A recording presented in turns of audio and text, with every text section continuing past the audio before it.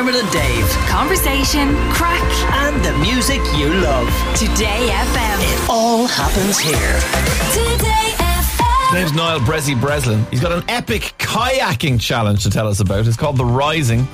Aims to raise much needed funds and awareness for youth mental health advocacy charity, A Lust for Life.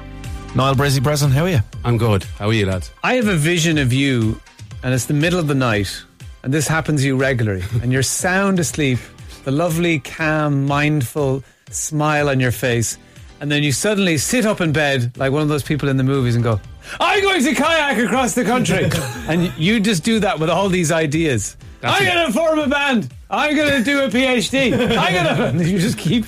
I'm going to start a charity. Literally exactly what happened.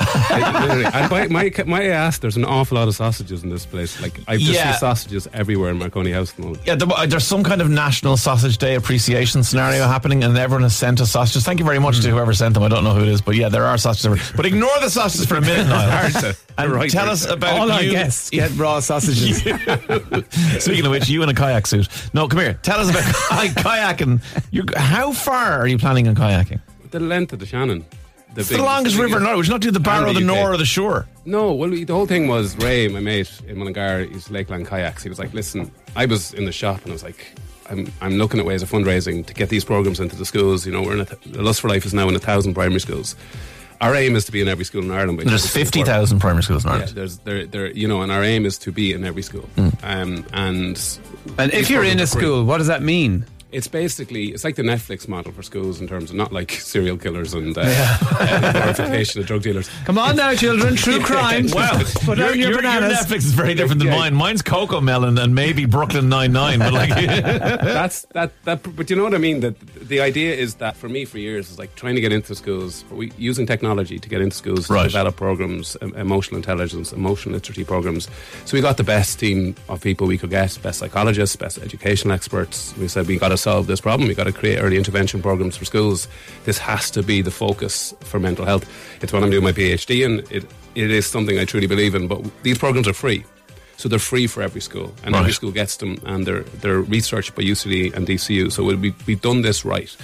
But to make them free, we got to fundraise. And for me, it was like, let's do something a little challenging. But also the metaphor of the river for me is the idea that, you know, there's some really horrible parts of a river, there's tough parts of a river, there's challenging parts, there's beautiful parts, and to me that's life. Like, life isn't a straight line. There's all these aspects of it. So that's where the River Shannon came in. And the River Shannon, the thing about kayaking is you get to places where no cars go. And I saw you on the lakes of Mullingar there recently. You were on, what was it, I've been on all of them. All the locks. But you were in one that you knew well, but you realised that there are parts of it that you've never been to, and you can't get to it unless you're in a kayak. You can't. And we actually went up the River Inny, which is a river that splits Westmeath, and I've never really been on it. And I went up it. Like, I swear to God, it was like lakes. We were finding little places that you just cannot get to. So as a sport, kayaking is just a gift. Can you do the roll? Not yet. I'm kind of hoping I don't. Explain the roll to everyone, because it is a key part of safe kayaking. Yeah, the Eskimo roll, I think they call it. If when you capsize, and because we're in the kayaks that you're sitting in, and I'm also an absolute lump, so I don't just slip out like really like. And even when I do the roll, it's literally, I look like a pike jumping out of the water. It's just a bit of a panic, and then you need to be able to transfer your body weight, so you go all the way under the water and come back around. Hold up. So you kind of flick your hips. Really annoyingly, I got into kayaking for a short period of time. I went to a swimming pool like every week for about 8 weeks, learning the things, and I learned the roll. I learned this, and I was able to do it, and then I never did it again. So I went through all the pain and got none of the enjoyment. So it's like Dermot is the opposite of Bressie. He wakes up in the middle of the night and goes, I'm going to learn how to do kayaking. Does the training and then goes, forget that. I'm going to do something else. At least Bressie follows That's through. Totally me. But the first time we did the roll, I just got so excited. I did it twice. I was like, I just went up and went, I'm gone again. The body transfer did. My centre of gravity is not particularly useful at 6'6", so I just can whoom. So I just started doing tumbles.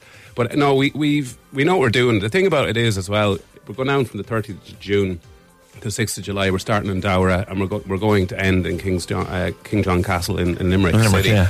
And our whole aim is that, you know, people support us in the way. We're going to meet people, we're going to get off, we're going to talk to people, we're going to have events. We're going to get it as an awareness thing. as we go down the Shannon. And like, I don't know, I've no kayaking experience. I've never really done it before, and it's hard. It is a hard out thing on the shoulders and the back and the hands and stuff. But great for the core. Yeah, but you're also, Bressie, a man who has played professional rugby. You have triathloned and Ironman and a lot. Like, you know, you may not have done it in a while, but this kind of physical exertion as a concept isn't alien to you, unlike me, for example. Well, no, I'd say you'd be well able. See, the thing about it is this a lot of people said they wouldn't be able to do it. It's a different type of challenge where like an Ironman is very, very driven around your physical fitness. You have the really strong aerobic base, but this is more about kind of strength and muscle endurance, so it's a different type of fitness. But I do think, to me, the whole idea of it is A Lust for Life was set up as a youth mental health advocacy charity, and how do we actually how do we change what's happening? Because it's not working. We know in terms of, the crisis model that we have for young people, and we need to admit that, and we need to look at what does work. And in activism or advocacy, part of your job is to look at what does work in society. It's not always to point out what doesn't. And what works very well in our society is our education system. We have a brilliant system. We have brilliant teachers. We have teachers who want to support the youth generation, and that's how you solve problems. You do not solve problems by throwing stones at them. You just don't. So A Lust for Life has been driving this, and part of the PhD is to develop these programs and say, right, why are we spending all our money at a crisis point and not looking at how we intervene early for children? I mean, the stuff you do is, always has a wonderful purpose, and it's effective, and, you've shone a light on so many parts of our mind and our society that maybe we've ignored for a long time. But how much of the stuff that you do is pushing yourself out of your comfort zone? Yeah. Do you find yourself driven to just periodically just test yourself? Yeah. I need something to focus on, I think, more than anything. I can get a bit aimless. I call it the apathy trap. I can get myself in this space where I just like a little bit blah about things, and unless I have a vocal point of what it is, whether it's studying or whether it's a challenge, I just feel like going, for example, to the gym aimlessly does nothing for me. I don't enjoy it. I don't see the point of it for me personally. So having a challenge and having a focus, and it's not even a comfort zone thing, it's just... It's a privilege to be able to do that type of stuff and to be able to push yourself, and I do love it. I have to do it for my own head, to be honest with you. And people always say, well, where do you rest? I rest quite a lot. I watched the David Goggins thing. He was like, I just don't take any rest. I said, you do, or you'll be dead. You need to rest. You stop with this idea that nobody rests. You don't like what to call him. Chuck Norris doesn't sleep, he waits. Like, just come on, lads. Well, it's funny because we were only talking yesterday on the show about Conor Murray, who we all wear these Whoop fitness trackers or whatever, and Conor Murray often puts his stats up, and he's an elite athlete, peak of his powers, and he sleeps so much. So much of his fitness tracking is sleep, and it just goes to show you that at that level, rest is so key. It's everything. Absolutely. But the other thing about it is, well, like, these fitness trackers are great, right? They're grand, and I like them. And I've talked to you about this, Dermot, but I think we need to also tune into ourselves a little bit and listen to ourselves a little bit. And that's what meditation is. It's about connecting the mind and the body and listening to it. So if we always have watches to tell us how fit we are and how much sleep we're getting on phones, you start kind of disconnecting from that. And sometimes I think with meditation and mindfulness, it's about tuning in to how the body feels. Yeah, but plus Conor Murray is a professional athlete who's essentially not allowed out. Yeah. If none of us could go out, really, and we were on that much of a regime and there's no booze involved, everyone would be falling into bed at 9 o'clock. I wouldn't be, though. I'm ready for this day to end. I wake up 10 times at night going, I'm going to Road to Shannon, so I can't. How can people support you? Because A Lust for Life, as you said, it's in 1,000 schools, but you do want to grow it to every national school in the country, which is 50,000 schools, which is a huge amount of growth required.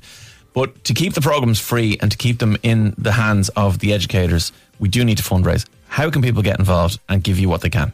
So if you want to get involved with the actual kayaking thing or support us on the way, whether you want to do, come for a bit of rowing, or you want to, the towns that we go in, we're in Dowra, we're in Kayak and Shannon, we are going then to Lanesborough, Athlone, Banagher, Portumna, Killaloe, Limerick. That's our route. So come and support us, and if you want to get involved, you can email info@lakelandkayaks.ie, or if you want to support us or sponsor us or anything like that, email engagement@alustforlife.com. alustforlife.com. Yeah, and we're looking for any forms. You can go on my socials to donate on what we're doing, but if you're, some people have already come forward. We have a main sponsor, Signfit, have been amazing. They're a Mullingar company. What are they called? Signfit. and the branding is out, and they're making the kayaks look slick. So yeah, we want to make this as much about awareness as it is crazy. You're going through Banagher, but can you bait Banagher? That's the question.